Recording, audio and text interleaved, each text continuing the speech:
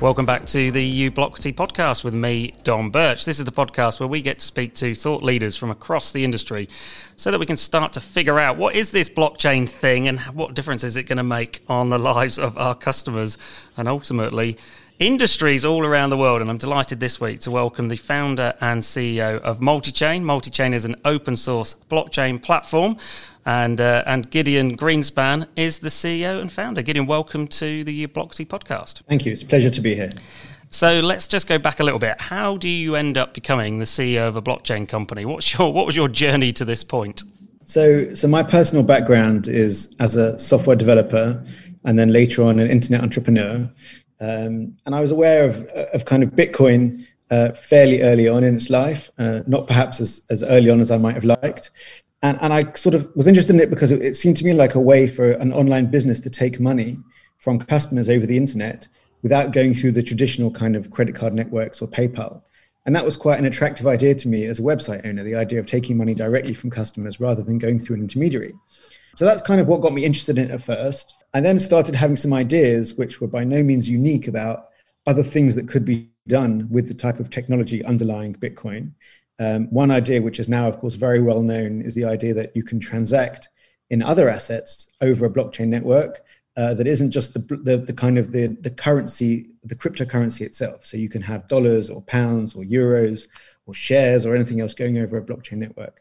And so I was so kind of taken by this concept that I decided to found a company to develop some technology to enable this to happen. And that led to the development of our first product, which was called CoinSpark. CoinSpark was very, very early in the market and was certainly out there, I think, before customers were ready for it and also before the technology was really ready for it.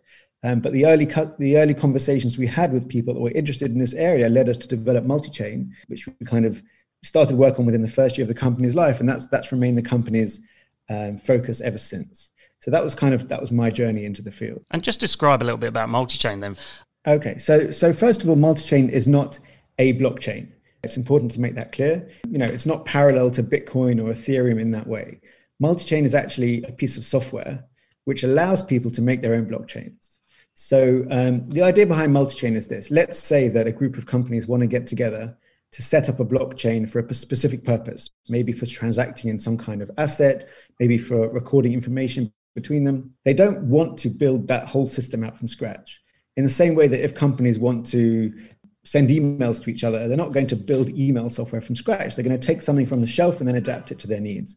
So Multichain is essentially a platform that companies can use to build a blockchain application, which takes care of all the blockchainy technical stuff for them and allows them to focus on building their kind of own application on top. What is the logic that's important to them? What kind of information are they trying to keep track of? And they can focus on these questions rather than worrying about the kind of technical innards about how blockchains work.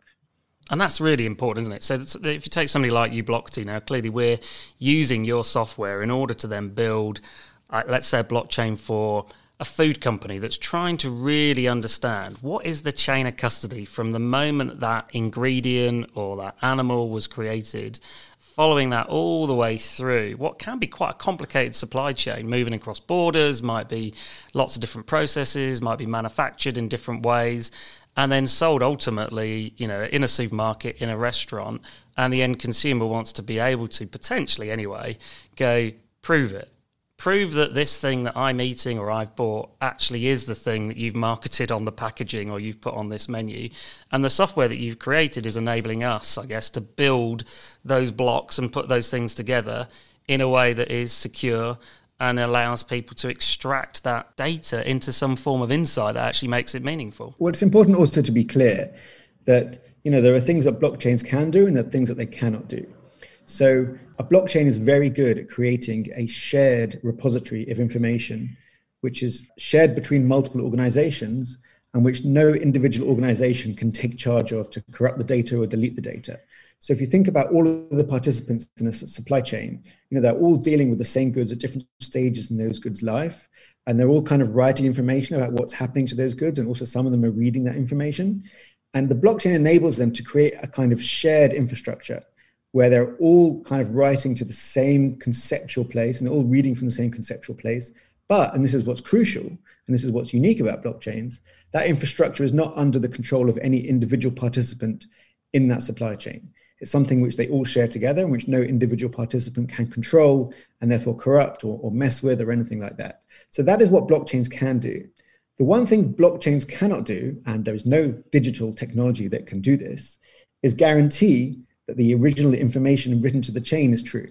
So, if at the very beginning someone's writing something which isn't true in the chain, well, the blockchain itself cannot detect that. That's not something which a computer can solve. That's something which you need to kind of connect to the real world to solve. So maybe they'd have to attach a photo or some kind of chemical analysis or something like that. And once that information is digitized, then it will be stored in the blockchain securely and kind of revealed to everyone along the way. So, I think early on there was some misunderstanding about that. I think the understanding is now clearer about that. What the blockchain is really about coordinating that repository of information, sharing it between all of the organizations that are involved and making sure that no individual organization can corrupt or modify that information. The other bit that I guess often confuses people, particularly because their entry point to understanding crypto or hearing about, blockchains is via Bitcoin, is this sense that every single computation, every single transaction, every single inquiry on a blockchain is hugely energy intensive because of this distributed ledger, because it is not centralized in one place. So just, help people understand how that differs depending on the kind of blockchains you're building and the purpose and how those transactions take place. So there's two separate parts of my answer to the question.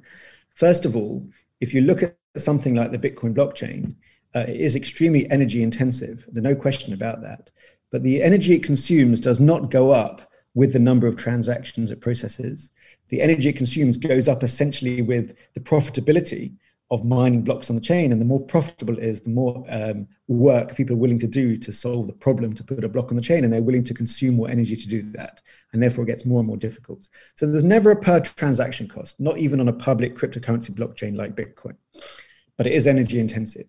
Now, if you look at something like Multichain, because Multichain is designed to work between a set of identified participants rather than being open to the internet as a whole, the method by which it creates that consensus is completely different to the method by which Bitcoin does it. So Bitcoin has to have this very expensive computational challenge in order to ensure that no individual party seizes control of the chain. But as soon as you have a more closed network, at least in terms of building the blocks, you don't need to have a very energy intensive problem solved. Instead, you have a very, very energy light process by which each party that participates in the consensus essentially signs off its opinion, it signs off on its vote. And so multi-chain, when used in production for a permissioned network, which isn't fully open to the whole world, is extremely low in terms of energy costs, and it's essentially no more than any regular database. But that's because it is a permissioned network. That's because it's not open to the whole world in terms of participating and in terms of building the blocks on the chain. And even that can be a barrier, can't it? So when you're talking to organisations and, sometimes the kickback from an organisation hasn't quite embraced the idea of how blockchain might serve them well, they're going, well, I've already got a database and I already hold it like this. So, but increasingly, every single aspect of whether it's finance, whether it's health data, whether it's food provenance, increasingly blockchains are becoming relevant in a way that maybe 10 years from now, 20 years from now, we'll look back and go, gosh, do you remember when things weren't supported in this way? Look, first of all, I would say that those organizations have a point in the sense that early on in the development of the idea of a permissioned blockchain, there were lots of ideas about what they could be used for, which didn't really make sense. And everyone was kind of trying everything and doing lots of projects and spending lots of money. And funnily enough, my most popular ever blog post was called Avoiding the Pointless Blockchain Project, because there was an awful lot of those pointless blockchain projects going on.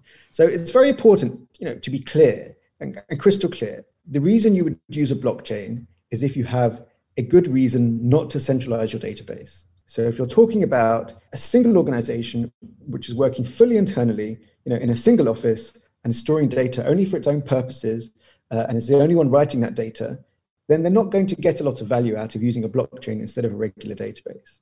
The reason you would use a blockchain is if you have a good reason not to have a single central place of control. And that reason can be technical if you're concerned about the data being corrupted. For a technical reason, that reason can be commercial because you've got multiple participants in this network who have kind of some sense of cooperation, but they're also somewhat competing with each other. The reason can be regulatory because the government in a particular country or just jurisdiction demands that the database is more secure than under the control of a single party. And the reason can also be political. that you have multiple countries working together to create a shared repository, and no one country is willing to give control over that repository to another country. And so they need to work together on that in a collaborative way, and they need a technical way to do that. And that's what blockchains can give them. So you need to have a reason to use a blockchain instead of a database for your application. And if you don't have that reason, then frankly, you shouldn't be using a blockchain. I feel like we're covering so much ground and we're only 11 minutes in. So we're going to have to come to what Collins Dictionary has chosen as their term of the year, the NFT, the non-fungible token. And it's, you know, it's timely, isn't it? Because version 2.2 is out of Multichain. And of course, you're now allowing, I guess, NFTs to be built within the ecosystem, aren't you? So just talk to people a bit about, you know, what on earth is an NFT? And it's not just a JPEG of a cat going for 50,000, you know, Ethereum or whatever.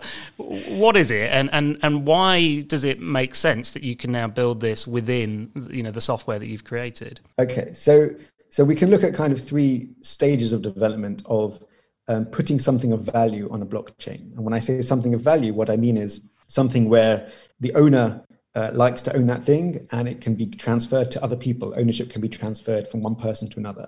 Blockchains can be used for other things as well, but let's talk about that category of thing where there's a kind of meaningful ownership and transfer of ownership. So the first stage was cryptocurrencies themselves, right? Bitcoin on the Bitcoin blockchain, Ethereum on the Ethereum blockchain. You know, that is one type of asset whose ownership is represented by information on the blockchain, and whose transfers takes place using transactions on the blockchain. So first we have cryptocurrencies. The second stage is what I would call some kind of issued asset on the blockchain. So for example, someone wants to issue 1 million tokens and call them dollar tokens. And essentially they are saying, if you hold one of these tokens, you effectively own one of the $1 million, which I'm holding in my bank account. And so we have what's called a fungible asset. It's not a cryptocurrency, but it's fungible in the sense that there are multiple units of this asset, and they can be transferred between participants in the blockchain. If you own $5 on the blockchain and someone else owns another $5, and you swap $5 with each other, you haven't done anything of any meaning, right? Because it's all just fungible. Every dollar is worth the same as every other dollar. So that's kind of, you know, the second stage. And non-fungible tokens essentially take that to the next level. Non-fungible tokens are for types of assets where there is essentially only one, or in some cases, very few of each thing, but there are an awful lot of these different things. So for example, you can imagine the titles to properties in theory being put on a blockchain. You know, each home is unique. It has a unique address and it's uniquely different from every other home in the country. Each home could be represented by a non-fungible token, and there would be millions and millions of these unique tokens placed on a blockchain because there are millions and millions of homes in the ecosystem, in the property ecosystem. And then it would be a matter of transferring individual tokens from one party to the next in order to represent the transfer of a home. Now, I should be clear that homes are not a very practical example for reasons I can give. But nonetheless, the idea is that you have millions of unique items, and those items transfer hands from one to the other. Now, the lowest hanging fruit in terms of applications of NFTs is digital information, right? Because, you know, if you have a digital information such as a JPEG or a video, you can just say, well, what's on the blockchain is the truth, and there's no other piece of kind of property or item or physical good in the world which needs to move around to match what happens on the blockchain. So it's kind of the easiest application of NFTs where the thing that the NFT is representing is itself purely digital. But of course, NFTs can be used for other things. Any kind of real world piece of property can be represented by an NFT. And of course, I think that's more like the kind of application that you Blocktree are building. Absolutely right. And I guess, you know, we're already building our trade asset management solution on Multichain. You'd call it native, wouldn't you? This sort of native NFT support means that we're able to do things, I guess, much easier now. We're able to verify those assets, or allow those individual assets to be verified and then tracked across a supply chain, in our case, in a much easier, sustainable and scalable way. And that's important, isn't it? Because, you know, there might be, and we've talked to other, you know, contributors to the podcast, we've talked about creating a digital asset of a cow, for example, and actually having a digital twin.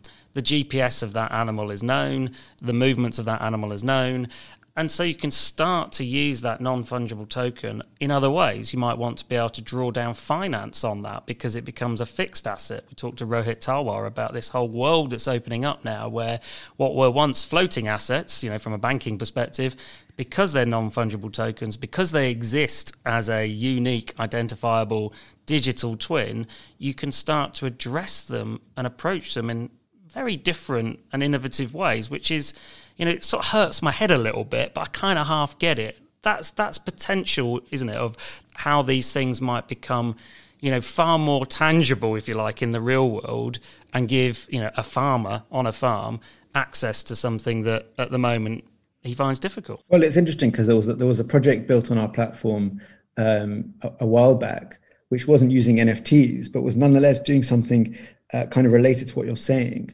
which is that you can identify and tag individual animals, using data on a blockchain, and then you can essentially take out insurance for individual animals, and you can prove the vaccination status of individual animals. And by tracking these individual items, you get a much higher resolution picture of what's happening in the real world. And then you can also financially, or through insurance, or through credit, you can kind of do a much more efficient job of leveraging these assets you have, because you've got a much higher resolution picture about what each one is worth. And, different types of counterparties might be interested in, so to speak, different cows, or pay different prices, or insure them at for different costs. And, once you have that level of resolution, you can kind of make things much, much more efficient than if you just have a kind of aggregate, fuzzy picture about what's going on, on the farm as a whole, or in the flock as a whole. I love that high resolution as a metaphor. I think that's a brilliant way just to describe it. You're just tuning in, aren't you? You're really focusing in at a granular level, high pixel level, if you like, of the picture of what's going on, and using multiple sources as well. So this kind of multi-factor, we think about multi-factor authentication in terms of getting onto a website these days and your mobile phone pinging you a code and all that kind of stuff. But imagining that kind of three-dimensional digital representation of something that might have only been one line on an Excel spreadsheet previously. What's coming, right, Gideon? Because you're sat here sort of looking over the horizon. I feel like you're on a huge, crane right above my head, and you can see over the horizon far further than I can see, and you've got the best binoculars in the world. Where do you see this going? Like, what's coming along that's really exciting you and giving you energy about how technology is going to, reshape the future? So, what's interesting to me is the potential to take goods from the real world, from the physical, natural world, and to turn them into pieces of information. So many aspects of the natural world, which are now being digitized, partly because it's more efficient to do so, and partly because we just need to. Take, for example, a forest. That forest has value, not just to whoever happens to live next to it, but it now has value to the earth as a whole. You start to think about, well, that's great, but how do the people who are maintaining the forest, how do they get compensated, for what they're doing and for the value that each tree is effectively providing to the world as a whole in terms of sequestering and collecting carbon and not being burnt in order to release that carbon. So you start to think about ways in which you can essentially financially create this incentive by having a token down to the level of even an individual tree, and there's no technical reason why you can't do that. And then, people in any industry anywhere in the world could essentially purchase the rights to the carbon that tree represents. That money goes to whoever's owning that forest and helps to maintain that forest, which is for the good of everybody. And on the other hand, the people who need those carbon credits to offset what they're doing, they're able to do so in a very transparent and clear way.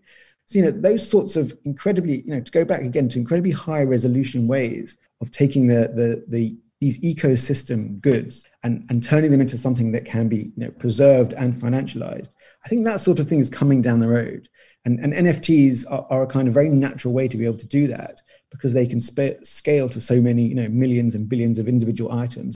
And on the other hand, the company that needs to get that carbon credit to offset what it's doing is able to do so in a very, very granular and transparent sort of way. Absolutely brilliant. Gideon, it's been a real pleasure talking to you, because you've demystified this world for me, and therefore I'm sure for many of our listeners. It's been great catching up with you.